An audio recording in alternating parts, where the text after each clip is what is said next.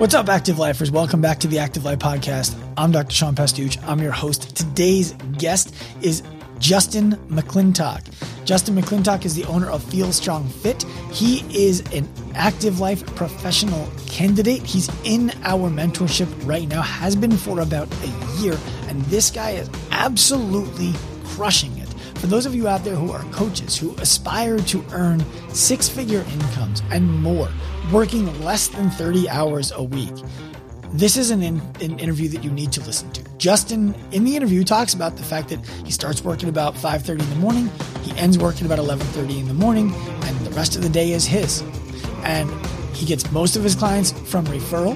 He doesn't need a massive Instagram account in order to start to drive a lot of significant business to himself. This is a podcast that you're going to learn a lot about taking risks, betting on yourself when it's appropriate, when perhaps it's not, how to investigate when it's time to make the decision, and what you can start to do today to bring value to the gym that you are at that rises the value that you have and the amount of money that you can make and the amount of freedom that you can create for yourself and your family. Justin is a masterclass on how to do this. I think that you're really going to enjoy it. Again, Justin McClintock at Feel Strong Fit on Instagram and right here on the Active Life Podcast right now. Justin McClintock, welcome to the Active Life Podcast. Thank you for having me. I'm excited to be here. You know, I'm really excited to have you on the show for numerous reasons. Mostly that you're one of the people who I can comfortably say has taken what you are best at and applied what we are best at to it to become an amplified version of yourself, which I find to be uniquely different than somebody trying to change who they are when they get new information. And I think that that's a really cool thing about you. And it's why I wanted to have you on today in particular. Thank you very much. I haven't thought about it in that exact way, but I think I actually agree with your assessment. I found the Active Life stuff, I often describe it as another tool set, like not a slightly upgraded thing, like this whole other thing I could bring into the practices and things I do. And lets me be that even more so. Yeah, I think that a mistake that people often make when they get new education, whether with us or with anybody else, so they read a book, they listen to a podcast, whatever it might be, is they start to try to change who they are to match who they think that they're supposed to be because they've learned this new thing. And you've done a masterful job of staying Justin McClintock with more information. And I think that's a part of the reason why you've found the success that you've found. Well, thank you very much. I really appreciate that. I think I think having a little bit of experience before I ran into y'all is very helpful with that, like sort of understanding who I am and how I operate best. Mm-hmm. I feel like I had a relatively clear view of that first, which is really important. So I didn't try and become a Dr. Sean. Yeah, good idea. Not because you couldn't, because it's just, you wouldn't want to be. It's totally different. So yeah. I want to tell you something that you've inspired me to do and then ask you a question about it. Okay. Oh, goodness. Well, you walk to work and you record yourself on your walk. That's kind of like you're building the Instagram story part of your day. I find that doing that for me is actually stressful. I like to walk so that I can relax and listen to music and just kind of get into my own head. Something that recently happened to me on my walk, and I was like, I wonder what Justin does if this happens, is the socks I was wearing started to roll down the bottom of my shoe to the point that I kept on pulling them up. And I was about a third of the way to my office. I'm like, would Justin go home and get new socks? Or would he just tough it out for the day? And then at the end of the day, be like, damn it, I have these socks on. They're going to do it again. Has that happened to you? That exact thing hasn't happened to me. I've had uncomfortable other things happen for sure. And I usually judge it. So I almost never go back, but there's a confounding factor here. And then I'm typically walking to work. I leave just before 5 a.m. and my wife is usually still in bed, but me leaving slightly wakes her up. Not enough to get out of bed, but she'll often say like, oh yeah, I heard you leave slightly earlier, slightly late in the morning. So I know if I come back to fix it, I'm also going to wake her up. And her job is harder and more stressful than mine. Mm-hmm. So I would like to be able to let her sleep as much as possible. I'm more likely to go buy a pair of socks, like partway through the day when the shops open up, than double back and make more noise. How selfless of you. Oh, it's a small compromise, I think. Yeah. I think so too. I think that's actually one of the rare instances in which we find win-win, because you get a new pair of socks to replace an old pair of socks that I like to call quitters. When socks start rolling down the foot, I call them quitters. Yeah, you can throw them out in the store. Be like, I'm going to wear these out. Yeah, exactly right. And your wife doesn't have to wake up early. So, Justin, moving to more serious topics, obviously you're one of the people who was an early adopter of our ALP mentorship curriculum. And I really want to talk to you a lot about your career.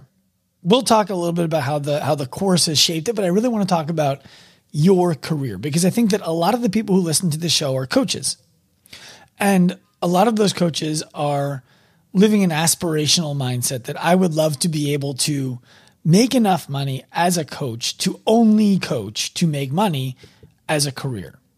And 100%. And I think that a lot of them are probably sitting in the fight or flight freeze, the freeze part of it. For sure. Meaning they're still making a decision as to whether or not they want to try to figure this out, or they want to just run to another career. So I would love to hear when you decided that you were going to stop doing what you were doing before and start pursuing coaching as a career. That was a fight or flight moment that you chose fight. And you've told me the story before. I'd love to hear it on the air. Yeah, absolutely. It was, so my first career was in showbiz. I did lighting for theater, TV, big live events, things like that. I went to college for theater, and that's what I had done my whole life. I did, I worked on Broadway, and I traveled the country and traveled the world a little bit and did things like that. And I met my now wife in New York. I met her. She used to do what I do for a living. She's now a doctor. We met taking down scaffolding on a rock and roll rig. And she was very strong and very agile. I said, what an incredibly beautiful, talented person. I should get to talk to her. Yeah. And she, fortunately for me, she went to medical school in New York and did a residency in New York, which is useful because if you're working in theater, New York is kind of the place to be. Please don't email if you're from Chicago. I understand, but New York is just better. They've got, 1,000 more opportunities than anywhere else. And I was able to build a pretty decent career there. And if I had stayed in New York, it was spelled out for me very clearly that I could have worked for the rest of my life very comfortably. Like some people had steps laid out for me. What can you elaborate on what is very comfortably? Because I think very comfortably is different for people. For some people, very comfortably 100%. Good. It would have been. I definitely would have made certainly $150,000 plus a year in New York, working a fairly normal theater schedule, which is different for other people. Like you work late at night, but it wouldn't have been murderous, and it would have been relatively steady. COVID aside, no one saw that coming, of course. Right. But I was, it was reasonable to assume I would have a job until I wanted to retire at a wage that I could, certainly pay my rent and mortgage and go out. We were in Manhattan, so that's not being rich. That's not having lots of money to throw around, but it would have been fine. Right. Okay. My wife got the opportunity to do a fellowship in North Carolina, which was going to be very important for her career. And we decided that was the priority. And I didn't really want to do a 2-year long distance relationship flying from New York to North Carolina. Were you married? No, not at the time. Okay. But we were together for a long time. We had already been together for 8 years at that point or something. Mm-hmm. I decided I could probably work from anywhere and talk to some people about what it would be like to work traveling. Did that, moved to North Carolina. It was fine. It worked pretty well. Traveled a lot. Money was still pretty good traveling. In theater? Moved to Philip. Pardon? You were traveling and doing theater work? Yeah, traveling mostly for like big corporate events and things like that. Okay. Like Hewlett Packard would have their yearly summit and bring everyone in, and I'd set up $2 million of lighting and put on shows and things like that. Got it. It's a lot of suitcases. Not necessarily. It's a lot of suitcases to carry around. Not a lot of art, but a lot of stuff. Right. We moved to Philadelphia, where I am now, where she got a job at a hospital. And I started finding it a little harder to work locally. For lots of slightly political reasons, I decided I didn't want to travel as much anymore, because when I traveled, I would have to leave for 4, 5, 6 weeks at a time. And it was really a quality of life decision. Like the work was fine, but I just wanted to see my Rebecca more often. So I decided not to travel as much anymore. That plus having a hard time working in Philly, I felt like I was slightly spinning my wheels and was figuring out another way forward. And at that time, an opportunity at the gym I was just a member of slightly presented itself. Like a part-time coach announced that they were leaving to do something. And I was pretty sure that I would be able to get a job there. I had coached in North Carolina. I had coached at other places. And I was pretty sure that I could get a part-time job there. And I'm usually pretty good at hustling stuff. And I saw a sort of 9-month to 15-month journey where I could absolutely turn this into a full-time job if I was willing to be available and hustle and be the guy who could fill in at the last minute and do all those things. That did, however, mean saying no to a lot of work. So I came home and we sat down and I came home and said, how would you feel about me taking a $120,000 pay cut a year? And we sat down and did that budget out and figured out and realized like, yeah, we could make it work. You know, stuff has to change, but we can make it work. And I said, okay, I can absolutely turn this into a job. I bet I can do this into the thing I do from now on, but I need 9 months. And it worked. And I worked. A lot to ask you there. Hold on. I know it worked, and we're going to get to that. You come home to your wife now, or at this point, she's still not your wife? We only recently got married. Honestly, we got married because you were in a very committed relationship, and it was going to be your wife or not, but it didn't matter. This was the person, and you were sharing bills. You were living in the house together, all that kind of stuff. Yes. And so you come home and you say, I'm going to make $120,000 a year less, which based on what you said before is about $30,000 a year. Yeah. And first of all, you just come home, you walk in the door one day, you open it, you're like, hey, Rebecca, what do you think of $120,000 less per year? And she's just like, well, let's break out a pad and break it down. Like, take us through that conversation. It was, I mean, I'm fortunate to be with a very special person. She had been, very aware of the frustrations I had been having up to that point. And I had expressed that I thought the gym I was a member of is a place I would like to hang out. It wasn't like, it didn't come out of nowhere. But when I saw the opportunity, I came home and said, so I think this could work, but how do you feel about it? And fortunately for me, the first thing she asked was like, well, is that what's going to make you happy? Like, you've been frustrated, you've been upset, you're not having any fun, you don't like what you're doing with this. Do you think this is a big enough improvement to give up lots of stuff? I said, yeah, 100%. Like, I've been poor before. And we weren't going to be poor, but it's like, I can absolutely take this big cut again. I think there's real promise here. And if there's not, the nature of stagehanding and theater is like, I can crawl my way back. I'm not necessarily slamming the door, though. It's a longer road back when you disappear for a while. So I recently interviewed Rich Davini on the podcast. I don't know if you know who Rich Davini is, but I don't think I do. He's the author of the book, The Attributes, which is about the 25 attributes that humans have that they can identify and leverage performance based on. And in the interview, he's a retired Navy SEAL commander, very, very impressive guy. And in the interview, one of the things he talked about was when you step through fear, which whether you were afraid or not, there is this uncertainty that lives in that moment. Yeah. And when you step through that, you get a dopamine response that enables you to take another little step forward. When you came home and told Rebecca that, offloading that, did that give you a sense of calm, relief, excitement? Do you remember? 100%. Even just expressing it and saying it out loud was like, it was like putting a weight down. Yeah. Like it didn't, like I knew it was still there. It didn't necessarily make the journey easier, but it sure as hell felt better. Yeah. Do you know I had a very similar conversation with my wife? No, this is news actually. Yeah. So 2017, I knew I no longer wanted to be in clinic. Mm-hmm. Clinic gym ownership. I was done with them, and I was earning similar revenue to what you were describing, between $120,000 and $150,000-$60,000 a year. And I told her I'm going to be done with this because I don't like it anymore, and I'm going to take a chance in this online thing. And she's like, "What's that going to pay?" I said, "Just about nothing." I'm going to pay for more Facebook ads. So it's sort of negative. Well, yeah, at the time we weren't doing Facebook ads at all. But it was, it took me back down to like $4,000 a month, which in downstate New York is not an ideal revenue. Yeah. But she, like your wife, she supported it. And it felt just amazing to say, okay, I'm going to claw this thing out and we're going to be just fine. You mentioned that you had a 9-month trajectory that you had mapped out in your head, 9 months to a year. How did you know 9 months and how accurate was that? I thought in 9 months I could make myself so invaluable that they couldn't see getting rid of me. That was actually I don't know if I ever said this to anyone but Rebecca, but that was my plan. I said, I'm good at what I do. I was already a decent coach, and I have lots of other skills that make me useful to have in a room and in a building, including from the stagehand thing. I said, I am going to make myself so valuable they can't imagine this place without me. And then I'll just get more and more hours, and people are going to leave and people are going to come, and like, I can make myself something they would never want to get rid of.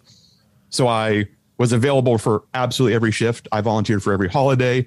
I did the early morning Sunday stuff. I would also ask if I could do projects. Like, hey, the storage is kind of weird. I designed something. Do you mind if I build it and submit receipts? And the owner at the time was like, Justin, she actually said, if you have an idea and it's under $300, you can just do it. And I started installing lights and wiring things for power and adding more, and just all the stuff I knew how to do, get better and better and better. And pretty soon I was a fixture. Yeah. And that was a big part of my 9 months. I thought it would take a while to get there, but I thought in 9 months I would be in a very good place to, ask for more hours or more responsibility or the kind of things I thought I wanted to do, but it would take a while to prove myself, frankly. Well, and in the fitness business, you were in a micro gym, right? You were in a CrossFit gym. And so there is some reality that we can bump up against, which is it might not matter how indispensable you are. The money just might not be there. Correct. And so did you find yourself running into that? Because I'm thinking about, let's say you're paid $25 a class. I'm just making numbers up. And you can somehow get yourself to coaching 30 classes a week, right? You'd still be making $750 a week, which is still going to be about $100,000 less than you were making before on a very full-time schedule. Yeah, totally. And that absolutely happened. Like there were conversations after not much more than a year. I was at that time, all of the coaches were salaried except myself because I was the only part-timer. And the owner had a conversation with me where they were a little upset because I was the highest earning coach in the gym. Who was upset? The coaches or the owner? The owner, because they hadn't seen it coming, because they had a relatively easy substitution policy where if someone needed their class covered, they could just ask and whoever covered it, and that was fine. And if it was Justin, of course, he got paid hourly, but people didn't get docked for it. Mm-hmm. So the money didn't come from anywhere. So I had suddenly added more than another coach's salary onto their payroll in a way they hadn't seen coming. In fairness, you didn't. They created a system whereby it could have been 5 people who shared that money. But let's say, for example, there were 200 classes a year that got vacated and you filled all of them. They were still going to pay another coach's salary worth of classes per year to somebody else. Now, it would have been much more than 200, but you follow what I'm saying there. Yeah. So I didn't do anything wrong, but they found themselves in a situation they somehow didn't see coming. Well, they created a meritocracy and didn't realize the ramifications of doing so. So what happened then? I asked for, I told them I was willing to go on salary, but not willing to take a pay cut. And that was a longer discussion because they couldn't match my money, et cetera, et cetera. And I put forth that I'd already been doing some programming for people and was also interested in doing more programming. And they said, oh, that's interesting because we actually have you in mind for doing the programming for the gym. And that comes with some more money. And that's the way forward. And that was basically the next step of taking over at that time, the gym had like a CrossFit program and an Olympic lifting program and 1 or 2 others. And I would be taking over all the programming for that. And that came with basically its own stipend.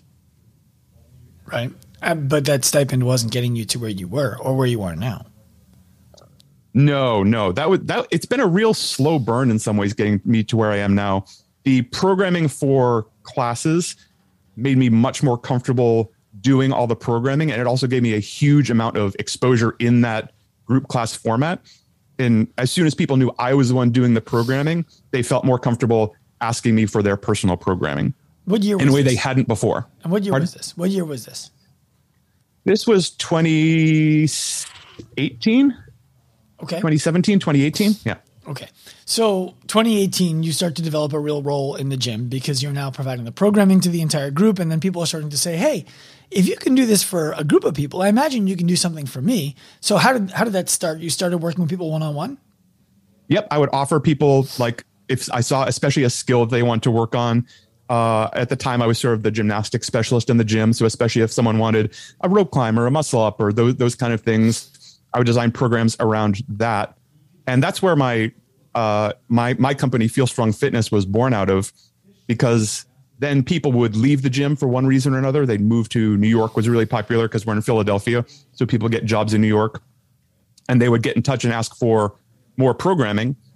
And at the time I said, okay, yeah, sure. I'll just do programming and keep submitting it on payroll. And the owner understandably didn't want to process payroll if he wasn't getting a cut of it. Mm-hmm. And kind of offhandedly told me I should probably go form an LLC or something if I wanted to do that. So I went home and started a business. Well, that was pretty good advice. Yeah, it was totally, and I was just scared of taxes. I said, well, I was going to run it through here because I don't, the IRS is scary and I've chased people down, I know. So I want to make sure I'm paying taxes and I don't know how to. He said, well, I'm not processing this payroll for you. So you can 1099 it or form an LLC.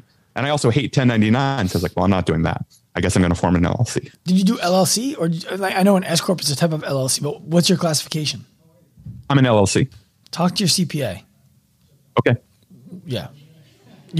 I'm not a tax expert, but I think you would rather be an S Corp. Oh, I'll ask. I'm very close with my accountant. They're wonderful. Yeah. I don't know if that's a New York State specific thing, but certainly it made a significant difference for us. Significant. Oh, good to know. Yeah. Anyway, back to you. So you said it was a slow burn going from coaching classes to where you are now. Can you first, before, let's make this like a good movie. Where are you now? And then we'll go back in time and bring it back forward on that slow burn. Where am I now in regards to how do I spend my time or money or what? Whatever you're prepared to share. Oh, I'm happy to be transparent. I'm that's all fine. Now I spend, so I've got about, as of right now, I have about 38 clients with Feel Strong Fitness. That's a mix of online only and in person. I think it's 4 or 5 in person, and the remainder, I guess that's 33 online. I coach 3 or 4 group classes a week in the gym, and I'm still in charge of their programming for all the various programs that get run. I also do some personal training, in-person programming with gym clients, and those are two separate client groups that end up overlapping sometimes. Mm-hmm. But if it comes through the gym, it's a Subversus Fitness client. If it comes from somewhere else, online only, it's a Feel Strong client. Okay. And have you reached the pay that you were making when you were working as a stagehand? It's close. Okay. My goal this year, I had a sort of a moment in March of this year where I felt it was pretty challenging professionally. And I decided that I was going to make this the year where I was definitely making 6 figures only from coaching. Right. And I'm supposed to check next week to see where I am, but I think I'm ahead of schedule. Okay. So let's go back to the early slow burn. Sure. Right. Because what you're describing there is something that I think most people in the coaching world, quite frankly, can't fathom happening for them. The idea that they would make 6 figures plus in a year as a coach only is no, that's not a real thing. Now, obviously it is.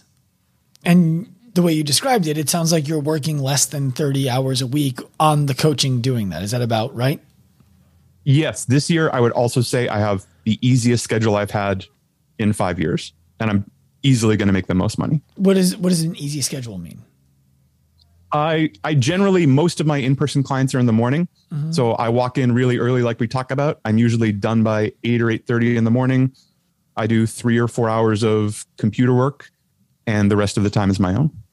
That's fantastic. Good for you. Pretty dope. Yeah, good for you. Now, do you find that the other coaches in the gym, the other coaches who you communicate with outside of, for example, the ALP mentorship program, is there animosity there? No. And it's interesting. I don't think so. At least it hasn't been expressed, partly because from the very beginning, I was trying really hard to make sure that the gym and the other coaches were winning. And something I think I did wrong, actually, which is part of my challenging moment I had in March, was I was trying to get everyone else to do what I was doing and show them how useful it could be for them, because I was willing to take a big step back if I could bring this group of people forward with me. It could make the whole gym better and show other coaches that this could be a career. I was willing to give some free time away and do a bunch of that, and it wasn't working. And by focusing more on what I was doing and my success and being the best coach I could be and the most successful coach I could be, now all of them have come to me at one point or another and said, I want to learn how to do this. I want to do more. This looks great. I think this is going to be fun. I want more, including the gym owner is now absolutely making this part of the program. And we now have personal training session goals in the gym, which has never happened before. Right. And things like that. So leading by example, I found much more successful than trying to tell people how good it was. You know what it is? It's people watch you go through a wall. At least this is what I've found. People watch you go through a wall and they're like, damn, he got bloody. He got bloody going. That looks like it wall. hurt. Yeah. I don't know if I want to go through that wall. And then they get closer to it because they're like, do I want to go through? He looks really happy on the other side of that wall. Do I want to go through it? And they get closer to the wall and they're like, oh, wait a minute. He put a hole in the wall. I don't have to go through it the same way that he did. And then they start to kind of climb through the wall, and maybe they get nicked up here and there, but they're not getting bloody the way that you did. Yeah, exactly. And I think that's part of our, I think that's part of our job, like as coaches and leaders and entrepreneurs and leaders of people, is like learning the hard lessons and then creating a step over at least some of those hard lessons. Like, so here's the 9 things that didn't work for me, at least. And this is the thing that worked.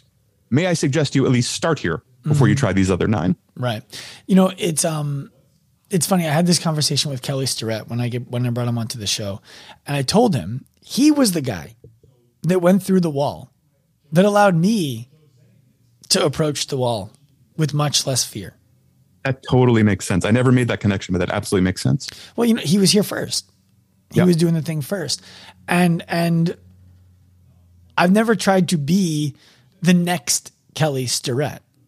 And I've always avoided in any way, shape, or form trying to tear down Kelly Starrett. And my interest has always been to be the first me and to attract people like you to become the first you. So when you start working with coaches in your own gym and with the owner in your own gym, and when I say your own gym, I mean the gym that you work at. Yeah. How do you balance that? Because I think that a lot of coaches who are going to listen to this will say, I would love to make $100,000 a year working as a coach. The gym owner, though, would never allow it. When the gym owner might, how does a coach approach a gym owner and provide an opportunity for everybody to get what they want to get out of this thing?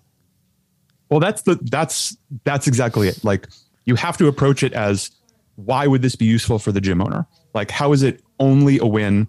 And make a list. Like, first of all, here's how you're going to get paid from it. Like, first and foremost, like, your bottom line is at least safe, if not going to be very useful. I started paying my gym owner fees when I would bring people there to train long before they ever asked. They're like we're very friendly. We have a great relationship. I asked if I could train some people there. He's like, yeah, as long as there's space, like, you know, stay out of the way of classes, but that's fine. Do whatever you want. And I said, great. I'm going to, like, what's the fee? He said, oh, I don't like, you can just do it. I'm cool. Like, as long as there's room. I said, absolutely not. Like, we're getting paid for this. Tell me. And he said, great. How about a drop-in? So every single session I hold with a Feel Strong person in that gym, the first of the month, I cut a check for the previous month, and they get a check. And I think they notice the check keeps going up and up and up and up and up. Right. And that has to be at least somewhat useful. I'm not, it's not many thousands of dollars, but it's useful to them. So and as well as potential retention, we know that personal training is great for retention and showing value. Mm-hmm. It can be great for coach retention, right? And this was certainly the case with me. Like, I was chomping at the bit and needed more, and they gave me space to play and do whatever I want. Or I think I would have ended up going elsewhere if I was stuck at whatever, $40,000 a year and only group classes and feeling like I wasn't moving forward. people are going to do something else or get completely burnt out and jump ship entirely. Well, I think it takes a lot of maturity on both your behalf and the gym owner's behalf to create an environment in which you can feel inspired to grow a personal brand. Because a lot of gym owners will look at a staff member building a personal brand as a threat to their gym. And a lot of coaches who would build a personal brand would do so in order to pose a threat to the gym in which they work. It's a I'll show you kind of thing. Where and if it's that kind of, go ahead. No, I was gonna say, where do you find that balance? Because I mean, when I say that balance, I know you never even considered doing it the way that I just described, where it's like, hey, you're not gonna pay me. I'll show you how much you're missing out on by earning it, and then you'll be sorry. I know you're not doing that. How do you keep a clear mind when you're basically getting to build a business within somebody else's business that they may lack the awareness can be built until you've done it? Part of it helps that I didn't want to do exactly what they were doing. Like at the time I started, we were doing zero personal training, essentially. You know, the occasional, we have an internationally competitive weightlifter, and she would train a person every once in a while, but like a session or two a month kind of thing. So nobody was doing it.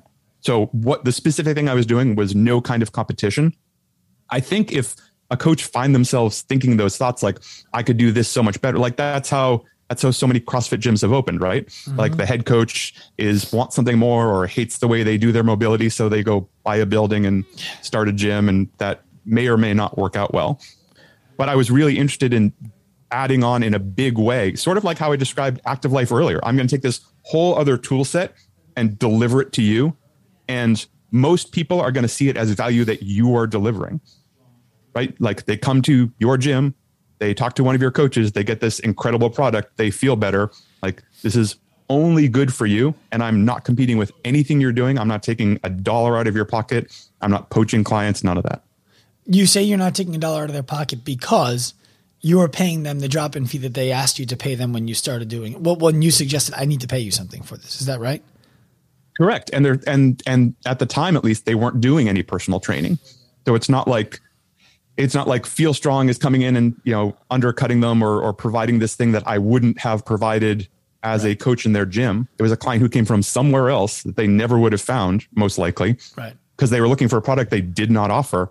And I've delivered them here. And several of them in the meantime have said, hey, those group classes are really fun. Is there a way for me to like do some of those sometime and keep working with you? Of course there is. Right this way, membership is very simple. How often do you think that happens? Not super often, but it has happened, and people have flowed back and forth where someone starts with personal training, does some group, or maybe mixes it back and forth. I just had someone the other day who I kind of graduated out of one-on-one sessions, and they had declared a couple months ago that their goal was to eventually get to group classes. So that was what we designed their sessions around. So two things there. The first one is,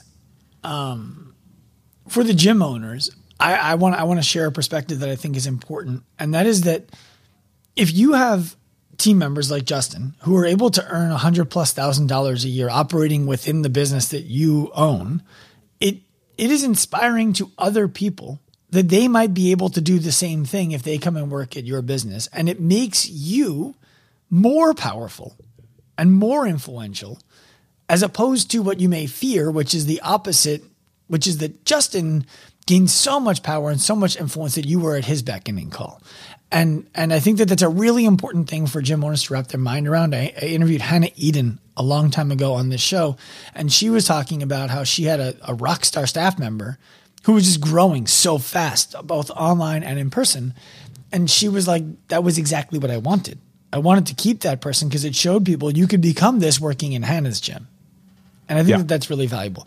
Now, the next thing I want to talk to is you just described people graduating personal training and going into the group class, that was their goal from the very beginning. A lot of coaches have fear around their clients no longer needing them. Talk about why for you, a client no longer needing you is a compliment. I think it's a huge success.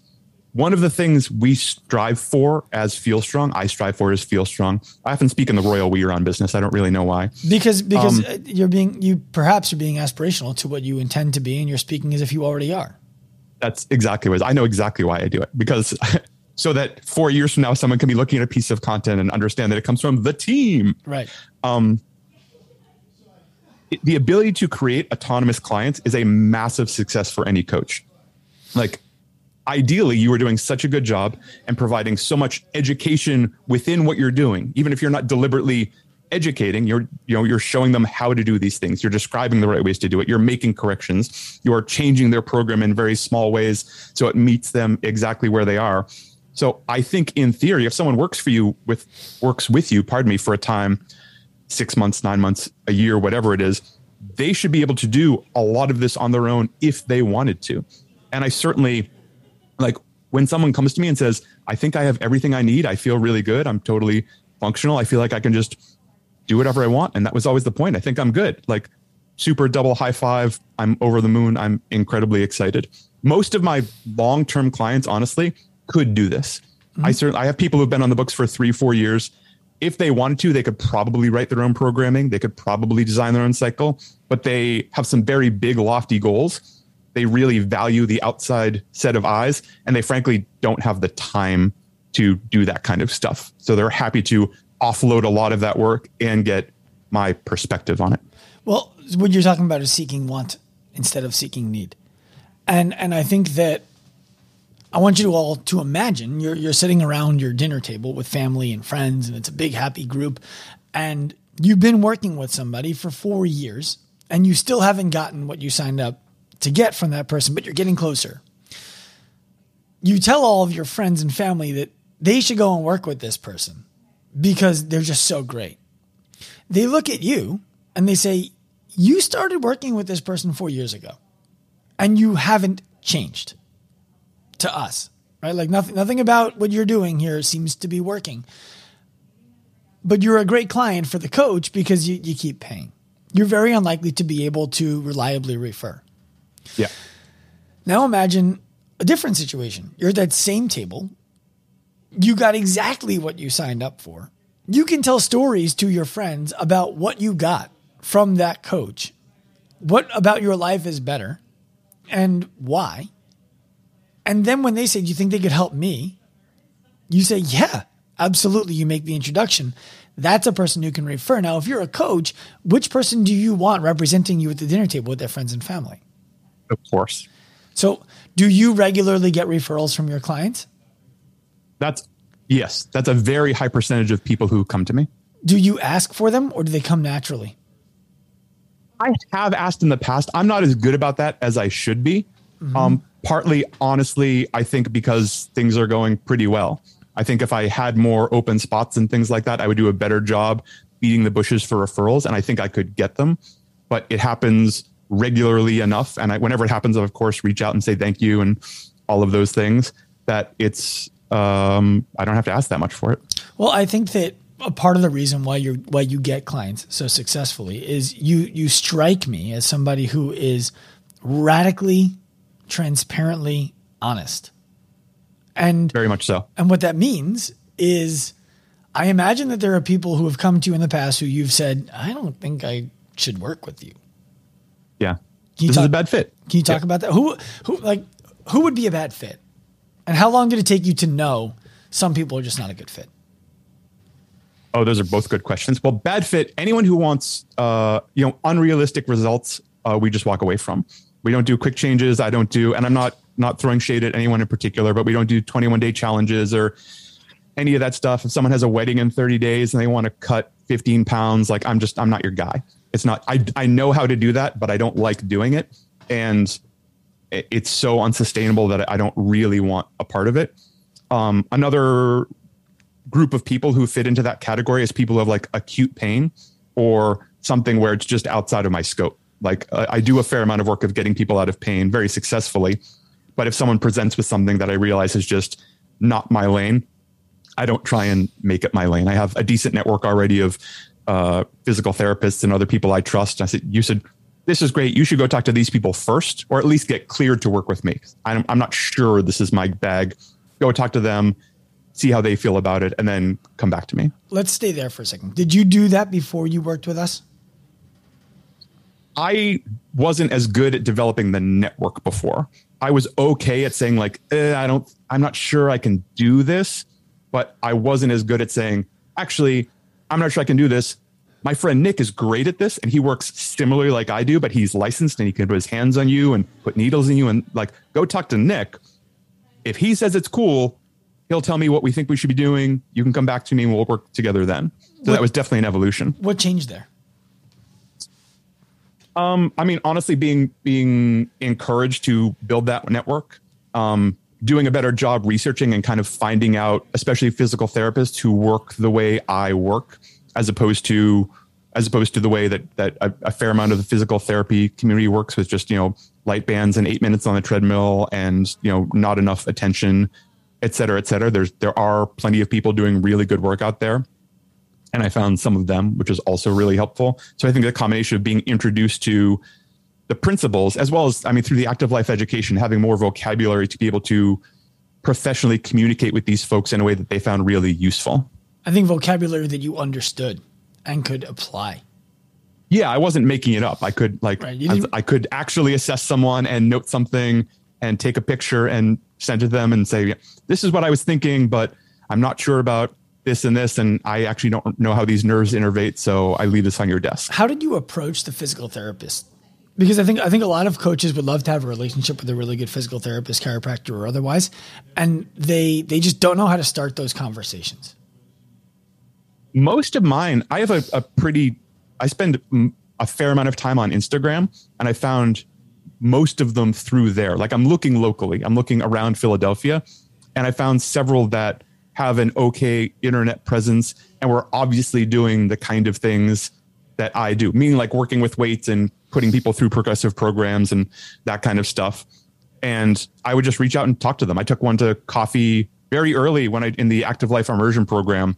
The first like reach out I did was taking a physical therapist out to coffee and honestly just like making sure they worked the way I thought they worked and explaining some of what I was going for, and mostly to refer people to them. Right. Which they really enjoy. They said, "Oh, I thought you were going to like ask me for clients." I said, if that happens, it'd be cool, but I'm looking for places to send people when I'm not the right person, because that also makes me look good. Mm-hmm. If I send them to a wonderful person who does wonderful work, then I also have more credibility and trust if and when they should come back somewhere down the line. Well, let's talk about that more, because I think that oftentimes people go into relationships like that and they're trying to do I scratch your back, you scratch mine. It works out really well. Everything is great. And that's not necessarily a bad thing. You want to be direct and ask for what you want.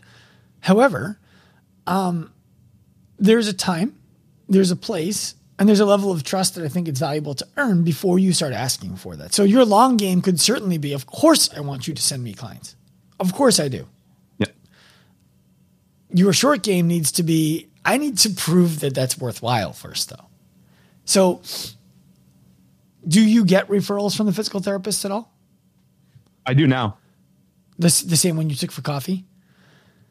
Yeah, I've gotten one from them. I've gotten a couple other from Nick, who I mentioned earlier. Mm-hmm. And it's slow, but it's useful. And I feel really good about being part of that network, honestly. Well, I think people are always going to underestimate the speed of slow.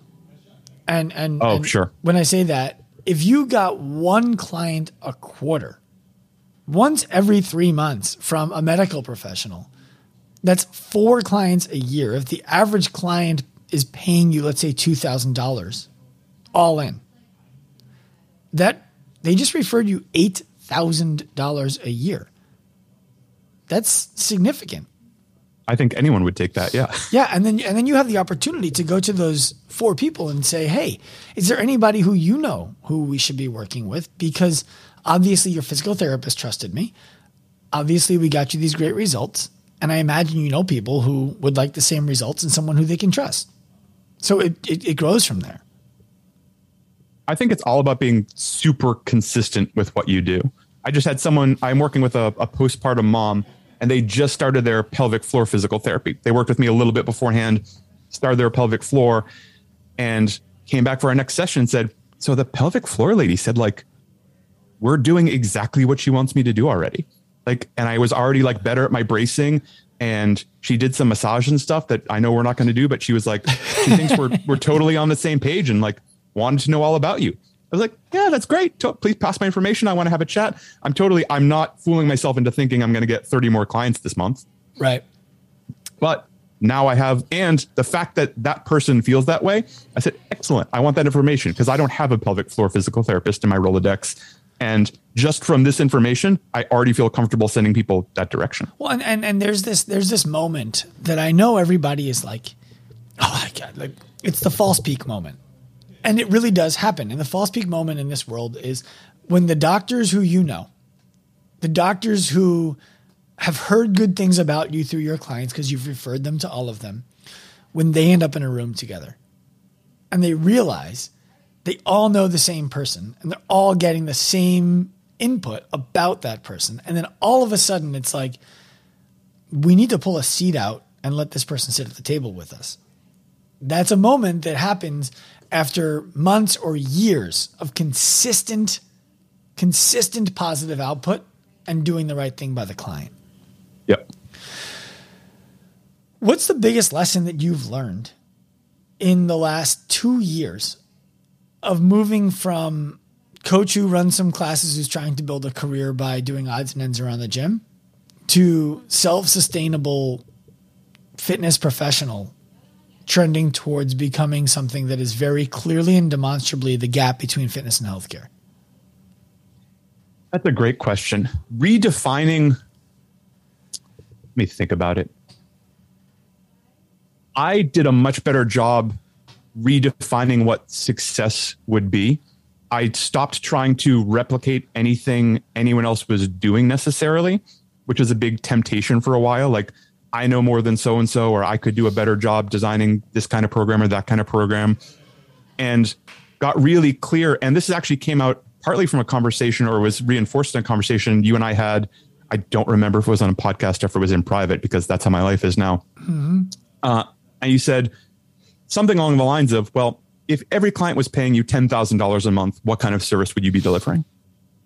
Oh, and we kind of made a list of like what I could just do now for free. Right. What would take like some time, money, resources, and I could probably do some of it. And what was essentially impossible until that was actually true, and started implementing all of those things and not being afraid to not do the same thing everyone else was doing. Like, I'm doing breathwork and mobility and cardio and bodybuilding in the same session with the same person because it's the right thing for that person, even though it probably doesn't look like anyone else's program, at least that you're going to see on Instagram. Right. Right. And how has learning that changed your day-to-day life experience? It's very freeing because it's easy. I find it easy to just, now I'm just being me and doing what I sincerely think is the right thing to do. And I'm not saying I haven't gone off the reservation. I'm not using some magic Justin algorithm or something. It's all the same fitness stuff that everyone else knows. I think if you do this for long enough, you build a big enough toolbox. But being able to stay really true to myself and be able to support it. That's one of the things I think is really important, is should anyone ever ask, why are we doing this? Or what's the goal? Or when do we move on? Or any of those questions, you have a really good answer for it. And if you don't, you should probably reconsider what you're doing. I'm not just throwing things at the wall. I'm doing things that I sincerely think are going to get people from A to B as fast as possible without wasting time and be incredibly effective. I love it. And I think that anyone who follows you on Instagram, what is that, at FeelStrongFit? FeelStrong.fit? FeelStrongFit. Anyone who go to at FeelStrongFit, follow Justin. And what you'll find, what I found, and I shared this with somebody recently, and it actually came back to you, which I found serendipitous. Is I was talking to somebody who believed that you need to have thousands and thousands of followers on Instagram in order to be successful in your business. And the opposite is true. You don't. And not only do you, there are many ways to look at your business media, as we like to call it. One of them is, how many people are following me? Another one. I think it's like, go ahead. Yeah. Oh, go ahead. No, another one is, what a great place to practice what I believe is important and practice my message. When there's nobody following, and I'm not saying you have nobody following, when there's nobody following, nobody is listening to tell you that sucks and you're an ass. And as people start to come in, you refine and refine and refine off of the feedback that your audience provides. And then that becomes the language that you use with your in-person clients that helps you to grow your business. And maybe every once in a while, somebody comes from Instagram. Yep, absolutely. And anyone who follows you can see that that's exactly what you're doing. And overtly, like, that's where my podcast came from. It came out of just, I felt like I need to say something. I had these walks to work every day. I felt like I didn't have time and I didn't know what to do. So I just pointed the camera at my face on my walk to work and just like, what am I going to talk about this morning? All right, I'm going to try and do that for 10 minutes unbroken and see how that works out. You definitely have time. It starts at 11:30 in the morning and it ends whenever you decide to go to bed. Justin McClintock, besides Feel Strong Fit, is there anything that people should be looking for or knowing about you? The website is feelstrong.me if they want to read more about services, resources, all that kind of stuff. Otherwise, Instagram's the place. I am super responsive to DMs. So if you have questions, feedback, want to get in touch, DM at feelstrongfit, and I tend to be pretty responsive. I love it. And I encourage all of you to do that, whether you end up signing up with Justin or not. Go ahead and take a look at what he's got going on there. I can promise you this, he will not compete on price with the other people who you're considering working with. He will absolutely win on value. That's extremely fair, and I really, really appreciate it. That's a huge compliment on both, I would say. My pleasure. And that doesn't mean someone else can't win, by the way. It doesn't mean there's a winner and a loser. It just means Justin will be worth what he's charging you. It's a big world. Lots of people need help. We can all help everyone. You're not kidding. Justin, thank you so much for joining me. Thank you for having me. Active Lifers, I have a favor to ask you. If you enjoyed the show, we pride ourselves on bringing value to you through the lens of bridging the gap between fitness and healthcare. The best way for you to support this podcast is by reviewing this episode wherever you listen. Please give us a 5-star review and share this episode with a friend. Your support helps so much. Send a screenshot of your review to us on our Instagram account at ActiveLifeRx. As a thank you, we'll gift you a special PDF with the most common mistakes made when working out and how to correct them.